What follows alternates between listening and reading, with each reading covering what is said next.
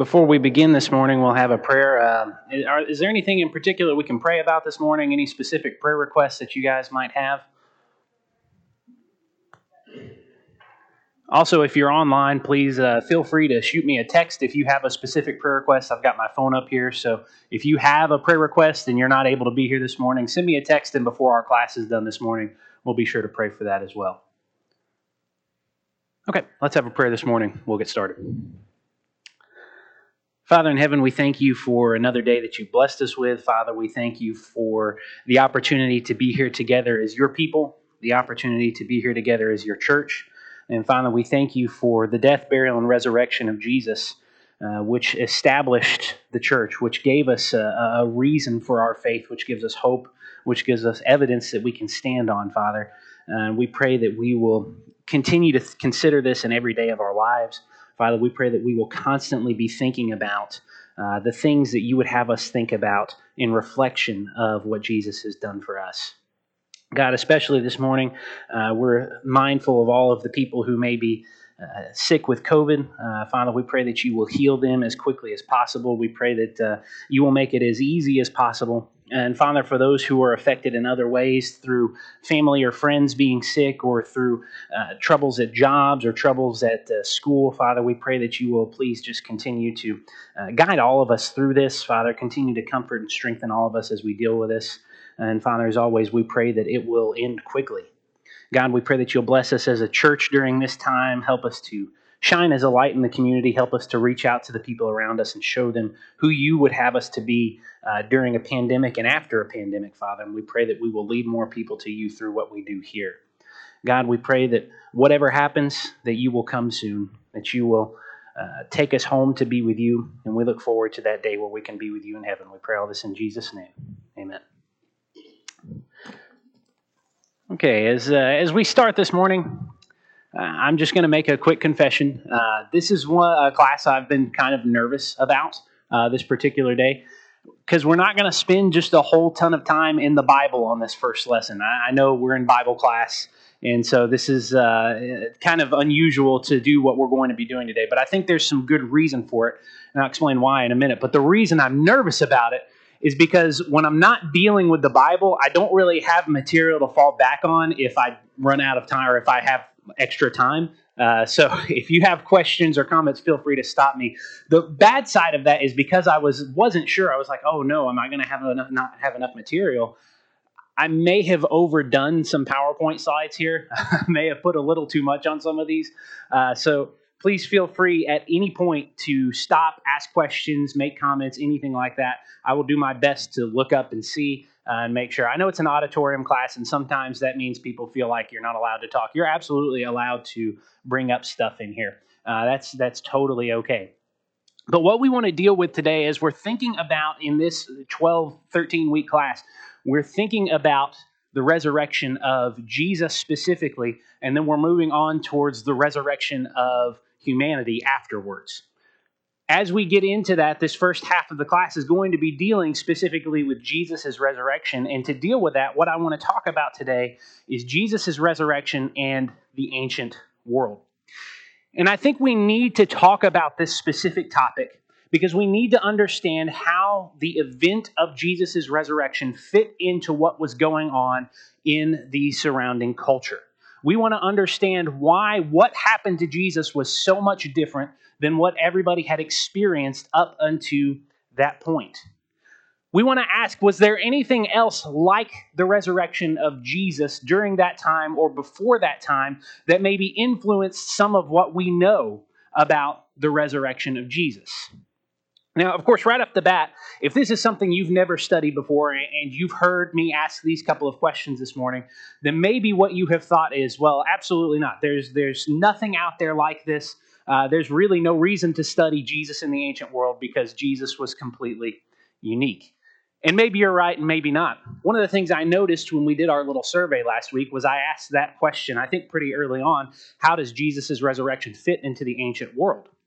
And we had 3 different answers on there, and one of them nobody picked, and so that was good. That was the obvious out.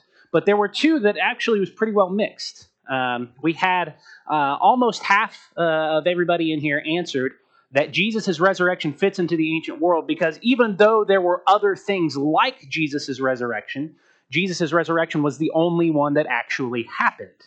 So what we said in that answer was that there are a lot of stories about gods who died and were resurrected, but Jesus is the only one that really happened. A little less than half of the people in this class answered that. A little more than half answered that there was nothing like it in the ancient world, and that Jesus' resurrection is entirely unique. So that's the question we're going to be dealing with today, to try to figure out what is actually the truth on this. And here's the reason I think it's important. This is just one example, a gentleman named Richard Carrier. He grew up as a Methodist. He was in the Methodist Church. And as he grew up, he came to a disbelief in God. He eventually converted to Taoism. Don't even ask me what Taoism is. I have no idea, and I'm not going to disgrace myself by trying to figure it out. And as he then converted through that, he came to a decision, as he was in the Navy, that God did not exist. And so throughout all of this, what he decided to do was he was going to become a historian. And when he became a historian, he focused entirely on two things. Number one, he focused on the history of atheism. And number two, the historicity of Jesus. Was Jesus actually a real person? To this day, Richard Carrier does not believe that Jesus ever even existed. But listen to some of the things that he has said about the resurrection of Jesus. He says it simply cannot be claimed that the Jewish authors of the idea of their own, miraculously born, dying, and rising Savior were in no way aware of, nor at all influenced by the widespread instantiation of exactly that kind of Savior all around them, in practically every culture that they knew. It's simply absurd. The coincidence is impossible. Listen to what Richard Carrier says here. He says, in the Jewish culture, we have a dying and rising God. That's Jesus. And there is absolutely no way in his mind that is not somehow influenced, that story of Jesus is not somehow influenced by the several dying and rising gods from all of the other cultures that surrounded the Jewish culture at that time. He says it's absolutely absurd. It's an impossible coincidence. They must have been a reflection of each other. So he says this: the only plausible reason for why some Jews ever came up with a Jewish dying and rising Savior God in precisely that region and that era is because everyone else had. Listen to what he says. The reason you have the story of Jesus' death, burial, and resurrection is because everybody before the Jews had already come up with it. All they were doing was taking that idea. And so he closes his thoughts with this: it's time to face this fact and stop denying it. It's time to get over it already. Resurrected Savior gods were a pagan idea. All Christianity did was invent a Jewish one. I think this alone is a good enough reason to stop and look at what he's talking about. He doesn't believe that God exists. He doesn't believe that Jesus ever walked this earth. But among all of this, what he's saying is that the story that you have about Jesus' death, burial, and resurrection wasn't even unique to the authors of the New Testament. It wasn't something that they experienced. It wasn't something that they saw. And as a matter of fact, if we're going to call it a made-up story, then it's not even a story that they made up. It's something that they took from all of the other cultures around it. There's another blog that I came across while I was doing some study for this. As it talks about the dying and rising gods of the ancient world and wraps it up, what this site says is that the resurrection of Jesus is basically the greatest prank in all of history. Jewish people stealing what there was before and making it their own. This is a well-represented view. This isn't something that just Richard Carrier believes or just some random blog on the internet believes. This is something that's out there.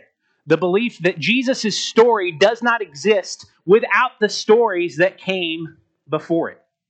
And so what we want to do today is, all right, let's talk about that.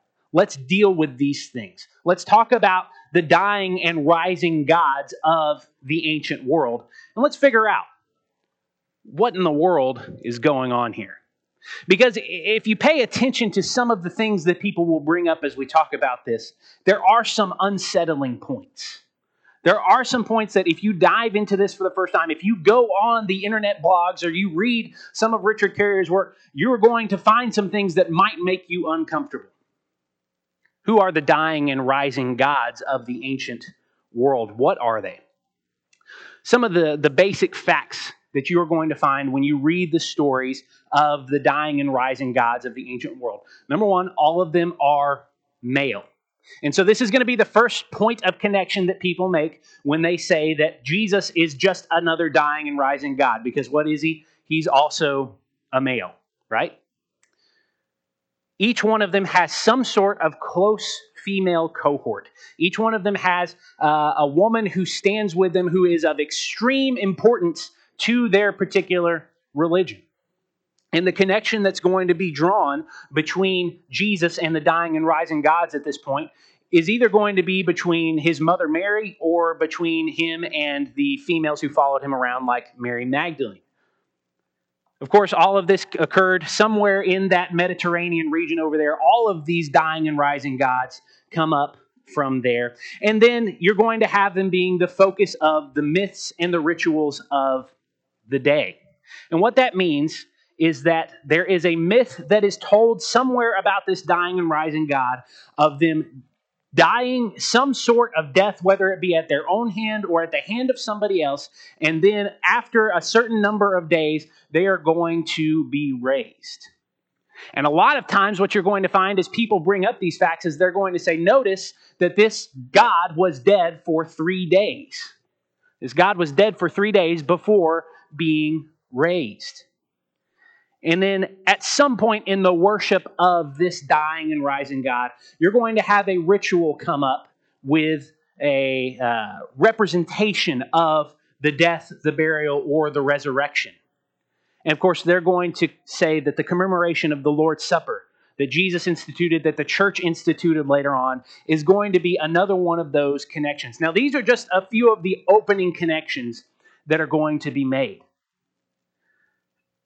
When you get into some of the deeper details, when you get into some of the weirder stuff, I'm not sure, this is something that I have heard about before, but I had not actually watched until this past weekend. It's called Zeitgeist the Movie. And basically, if you've never watched it, all I can come up with is it seems like it's dealing with conspiracy theorists, and that's all that it is. But pretty much the entire first 30 to 45 minutes of it is dealing with this exact subject. Their belief is that Jesus is just another great conspiracy. Jesus' resurrection is just something that people came up with. At the end of the section on Jesus, Zeitgeist the Movie says, religion, specifically Christianity, is a distraction that is engineered by a secret group of people to dumb down our population. One of the things that I noticed just as I come across this, and maybe this is something that'll be important later on today, is how militant people are against Christianity in general. How attacking they are. It's not like they're going to deal with this evidence and point out some of the things and say, hey, these are some things we should ask questions about. No, they're going to point out this stuff and they're going to say, look at these similarities. It must be wrong. This is absurd. It's impossible for you to believe otherwise. And if you do believe it, well, it's because a secret group of people is trying to make you dumb. So why are we talking about this? Why are we bringing them up? Well, because the parallels to Jesus appear to be there. When you watch that Zeitgeist the Movie, they're going to bring up God after God after God who has what they call the same story as Jesus. And they're going to bring up several different facts about these gods. I thought about showing the video clip, but it's way too long to get into it. But if you want to go watch it, what they're going to do is they're going to say all of these gods are born on the same day, December 25th.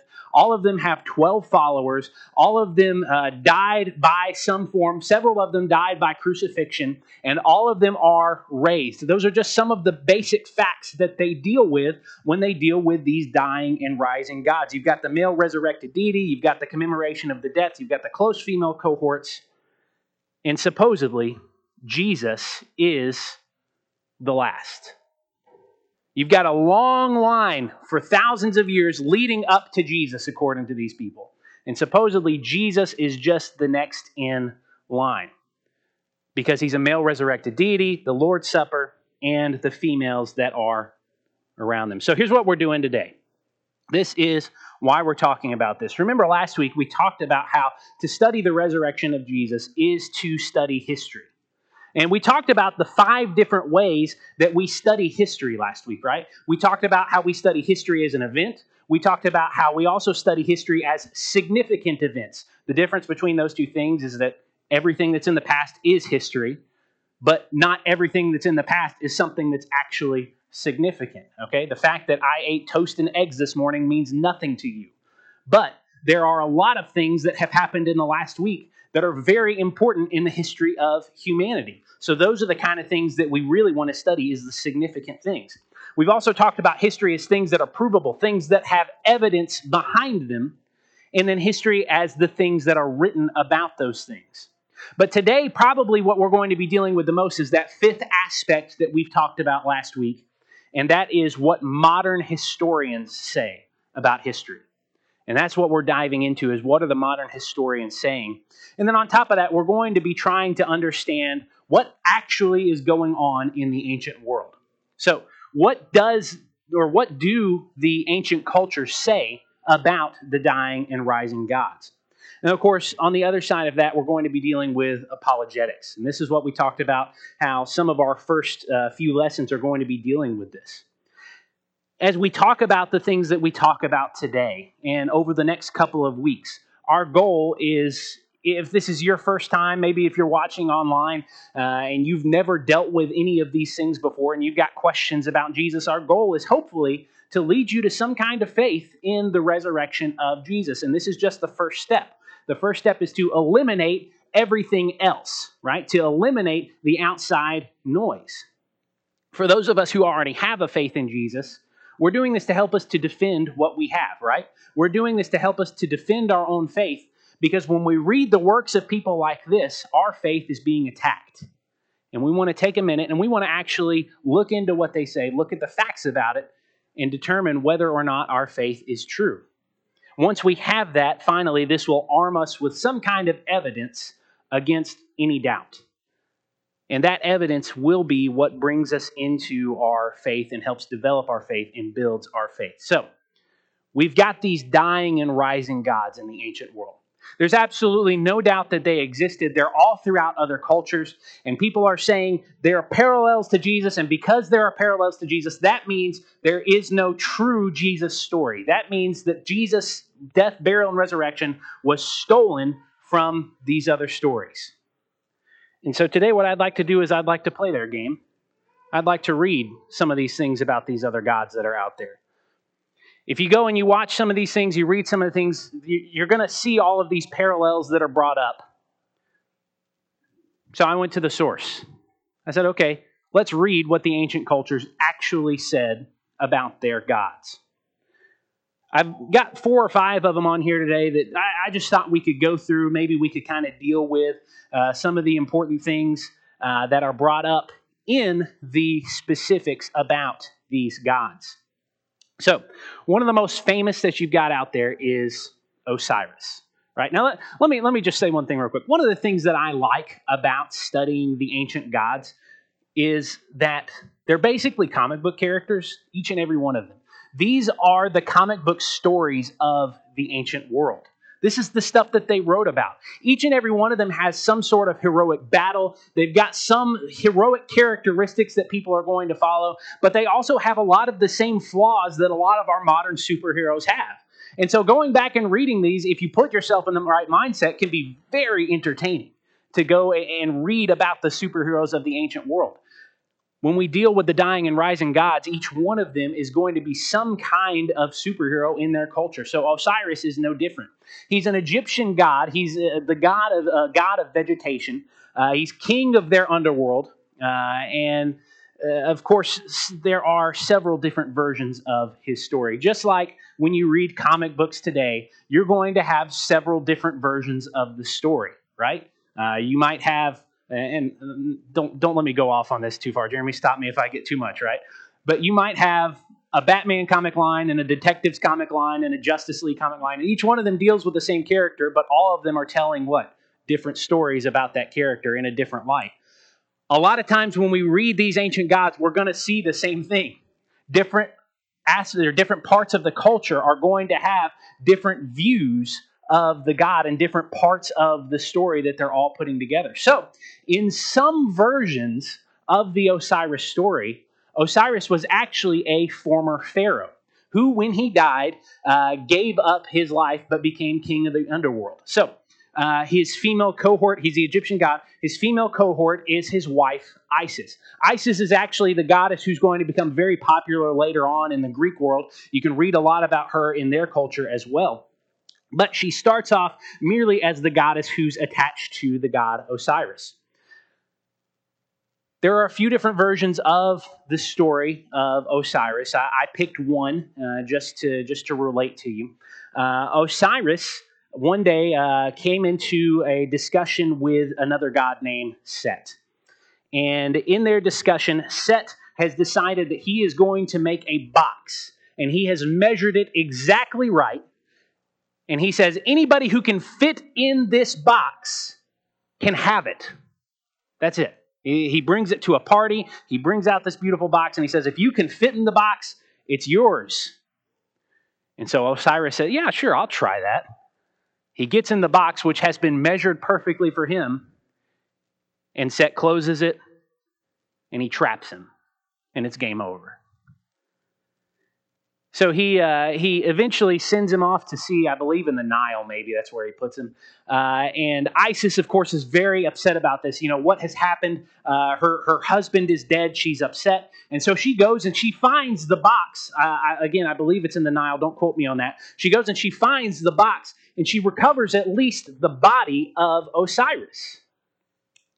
Well, once she recovers the body, Set gets upset about this. Also, I put Typhon on there. It should be Set. Typhon is the Greek name for Set, so it's the same god. Greeks just changed his name a little bit later on.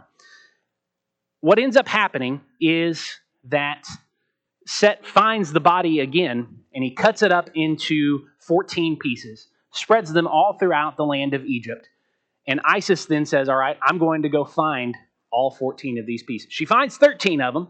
Can't find the 14th. She finds 13 of them, puts them all back together, and somehow through her magical abilities brings him back to a consciousness in the afterlife. Notice what she doesn't do. She doesn't resurrect him. She doesn't put him back in the body that she's put together. She just gives him some kind of consciousness in his afterlife. And so then Osiris becomes king of the underworld and eventually helps his son on earth, Horus, defeat the other god, Set. And so there are some other versions of the story that will say that the new pharaoh embodies Horus, and then every time a pharaoh dies, he becomes Osiris in the underworld, and his son becomes the new Horus. And so it's a constant cycle of a Horus on earth who then becomes Osiris in the underworld as the leader of the underworld. It's not a true resurrection story, is it? It's more of just like a reincarnation story, if anything else. And maybe that's a pretty loose term. Of course, there are some festivals that are connected to it. Most of them are agricultural festivals, though. Most of them deal with the rising and falling of the Nile River. And so Set was considered to be, when there was drought, there was something going on with the god Set. Osiris was the Nile. When the Nile would raise, that meant that Osiris was raised. When it would fall, that meant that Osiris was dead. And then Isis, of course, was the land. But again, notice what you got here. You've got no actual resurrection. No dying and rising God, just a dead one. You turn to the Ugarites, the Ugaritic god Baal. This is one you're probably familiar with because the Israelites are going to interact with him a lot. You may remember Elijah and the prophets of Baal in 1 Kings chapter 18. There are a lot of people who ascribe to the god Baal, and he's got a lot of different faces and a lot of different names. Each different city actually has their own version of Baal. The name Baal just means Lord, and so each city has some version of this. And of course, he's got his female cohort, Anat. Depending on which version of the story you read, she might have a little bit different name. He was connected with the sun in some way. A lot of people say that he lived in the heaven and he was the sun.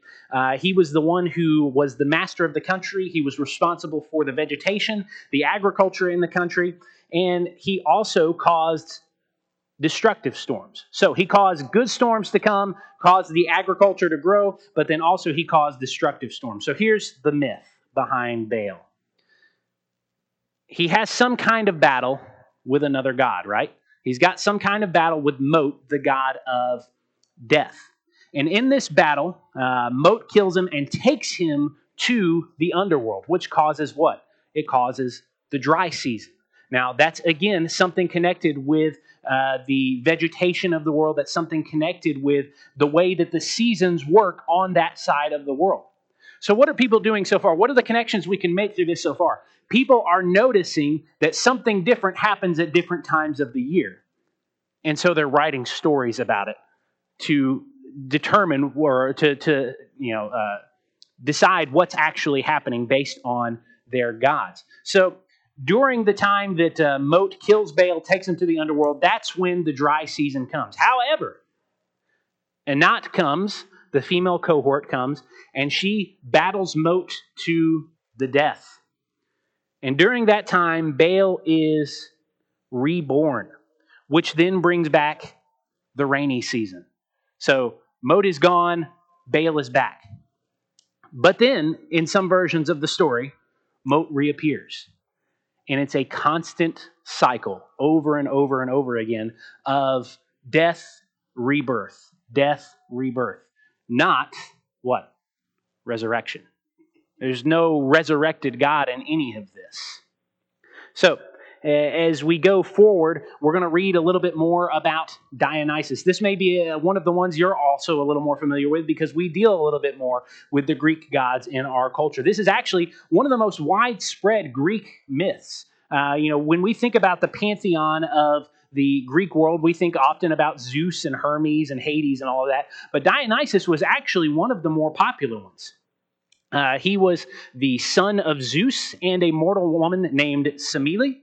And what ends up happening, and that, of course, is his female cohort, by the way, his mother. What ends up happening is that Hera becomes jealous of Semele. And so what she decides to do is she says, hey, Semele, I would like for you to go to Zeus. And I would like for you to say, Zeus, because you love me so much, I'm a mortal woman and you're an immortal God. Because you love me so much, what I would like for you to do is show me yourself in your fullest glory. Hera knowing that when Zeus does this, Semele will die. And so that's exactly what happens. Zeus comes in, he shows her his fullest self, and she dies in childbirth. But a side effect of that was that Dionysus became immortal. So even though he's a mortal son, even though he's not a god, he becomes immortal in this story. And as he grows up, Hermes goes off and he raises him. As he grows up, Dionysus actually goes to the underworld to retrieve his mother and bring her back. He gets upset about it. And he says, I want to see my mom. Or, in some other versions of the story, you also have Dionysus just getting killed by the Titans, and that's it. After Dionysus is killed by the Titans in this version of the story, Zeus comes in and he's upset about it. He shoots lightning at them and kills them all. And in the resulting dust, also dust particles from Dionysus come up. And so each human in this story is part of Dionysus.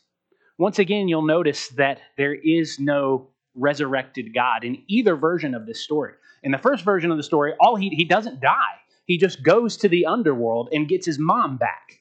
In the second version of the story, he dies, but he's not raised. It's just dust particles that are in the air. There's no similarity to Jesus in any of this. The Jews will even bring up this particular God and how widespread he was when you read 3rd Maccabees, of course, the Maccabean books, talking about the history between basically the book of Malachi and the book of Matthew and what happens in those several hundred years span. And they'll talk about how they were forced to worship Dionysus in a lot of places.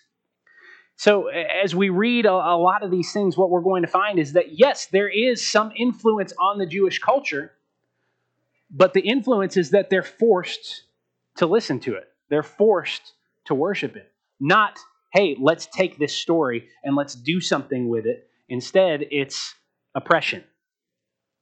That doesn't sound like something that they're going to want to take. But also, there's no resurrected God. I'll breeze through these last two because they're a little less well known. Adonis, he's a Phoenician god. He's not really a major god. As a matter of fact, in every version of his story, he is subjected to the female goddess that he's attached to, most often being Aphrodite. He's a handsome young man. Aphrodite loves him. One day he goes hunting. A wild boar kills him. Aphrodite wants him back. Persephone wants to keep him in the underworld. And so they make a contract, or in some versions, Zeus makes the contract between them, and they decide that during a year span, Adonis will spend a third of the year in the underworld with Persephone, a third of the year with Aphrodite, and then a third of the year he gets to do whatever he wants.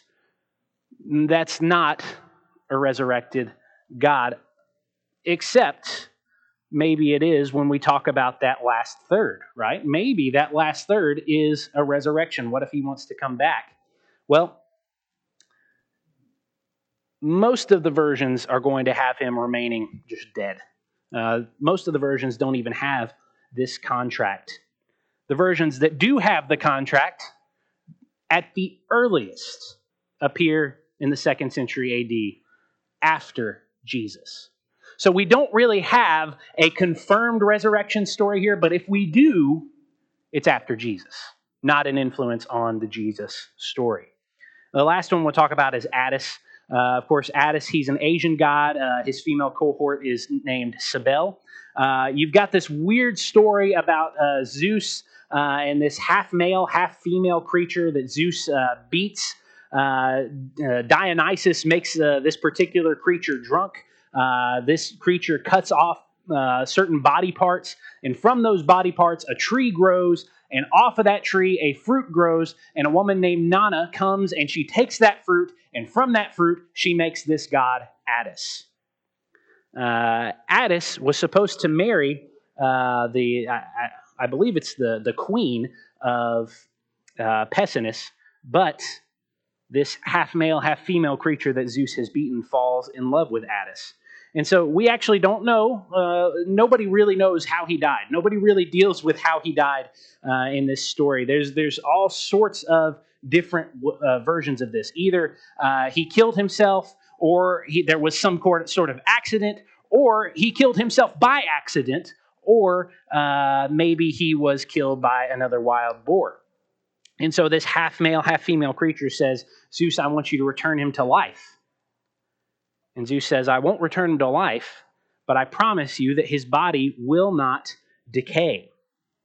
And so to prove that Zeus was true, Attis's body lays there preserved, and his hair continues to grow, and every now and then, his little finger would move. That's not resurrection. That's not something to compare to what we have about Jesus. So, here's the problems. We've read these 5 stories. Now, as we've gone through these 5 stories, maybe you've asked yourself the question, why in the world are we dealing with these stories? Why are we talking about these stories? Yes, I know that you said people make these parallels. Yes, I know that you said that it's out there. The reason I picked these 5 is because on just about every site you go to, on just about every blog you go to, just about every book you read will have one or all 5 of these. And they'll bring up all of their stories and they'll say, these are the influences on Jesus' death, burial, and resurrection. This is where the Jews get the story from. It's Osiris, it's Dionysus, it's Baal, it's Attis, it's Adonis. Any one of them could be, or all five of them could be listed on some sort of website that is denying the resurrection of Jesus. But you've got a lot of problems with this. Number one, you've got the problem of death. See, because this is one of the first parallels that they're going to bring up is all of these gods die just like Jesus died. But the thing is, that's not a similarity, because what happens to every last one of us? We all die, right? Death is a common problem. And regardless of which religion you come across in the world, what are they all going to deal with in some aspect? They're all going to deal with death. And so seeing that as a similarity is quite a stretch.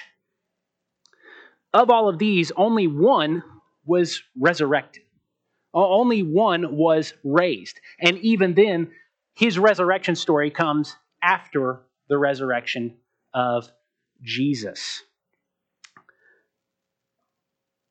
Some were not gods. You remember we talked about Attis and Adonis. Both of them are mortals. Neither one of them were in the original pantheon. They were born as mortals and eventually added into the godhood. They're all in some way related to what we talked about a minute ago. The rains on the earth, the end of the rains, the dry season, and some sort of cycle. All of that happens annually. All of that happens over and over and over again. And so each year, you've got that God who's out there who dies and then eventually is, in their mind, raised. But when we get to the Jesus story, we're not going to see something like that, are we? We're not going to see anything connected to agriculture. We're not going to see anything connected to the rains and the droughts. Even in Jewish times, before you get to Jesus, in the Old Testament, when we've got passages that are regarding resurrection in the Old Testament, they're not referring to an annual event. They're not referring to agricultural patterns. The few texts that actually do discuss resurrection mainly deal with the resurrection of humanity at the end of time. All of this you can find in passages like Daniel 12, you can find in Isaiah 26. When you deal with, even in the Old Testament, the ideas of people being raised. You remember that Elijah and Elisha both raised children from the dead. It's a one-time event. It's not something that happens over and over and over again based on the seasons. And so when we get to the New Testament and we get to Jesus, unlike these dying and rising gods, Jesus dies only once. He's raised only once. Each of these have different versions of their stories, right? I get a little confused reading back and forth between all of these things. But what do we have when we get to the Jesus story? We have one cohesive narrative that tells us about the death, burial, and resurrection, even though we have four viewpoints of it. Even though we have four different people writing about it, they all come together to tell us the exact same thing. Oh boy. I may have put a little too much in this after all. The other thing is this. Of those five gods, and of any of the dying and rising gods, not a single one of them has ever been considered a historical person. Now, this is where people like Richard Carrier are going to go off and say, well, Jesus wasn't a historical person either. And this is where you're going to have some problems. Because when you get to the Jesus story, let's forget about the resurrection for just a minute. Let's forget even about his death for just a minute. There is ample evidence that Jesus just existed, that he was a person who existed in the human history in that timeline. We don't get that about any of these dying and rising gods. Nobody ever claims that they were a legitimate person who walked among humanity. So Jesus is already far and apart different from them, because not only do we have those claims, we have evidence that backs that up. We even have atheists who will write on the fact that, yes, I don't believe Jesus was divine, but I do at least believe that he existed as a person. So we've got a lot of differences between these stories.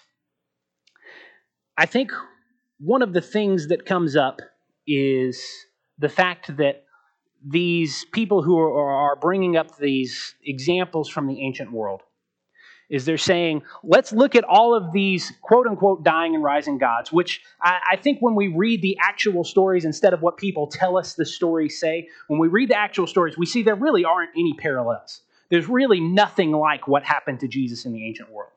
But even if there were the exact same story written, what they're doing is they're looking at all of the imposters that are out there. They're looking at all of the fakes that are out there and saying, because all of these are fakes, that means that this one can't be real. And I think that's the wrong way to look at it.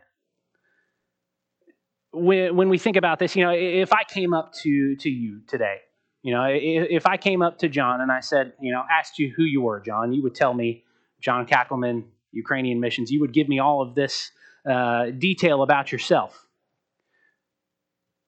And then I would tell you, you can't possibly be John, because I've met 5 other people in the last week who've told me they're John Kackelman who works with Ukrainian Missions and they run a warehouse downtown. So you can't be John because I've met 5 other people who told me that.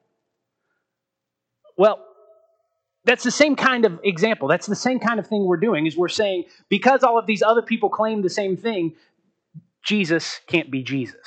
Jesus can't be raised. They're doing it backwards. They're doing it a different way. Let's think about this in a modern example. I got 3 minutes left. I'm going to try to run through this. What if I told you the story of an unsinkable ship that set out to sea in April on its very first voyage through the North Atlantic Ocean, that then hit an iceberg and sunk? When the passengers went to try to save themselves, there were not enough lifeboats on board, and several of them died. A lot of you would say, well, you're talking about the Titanic, 1912, right? Very famous event.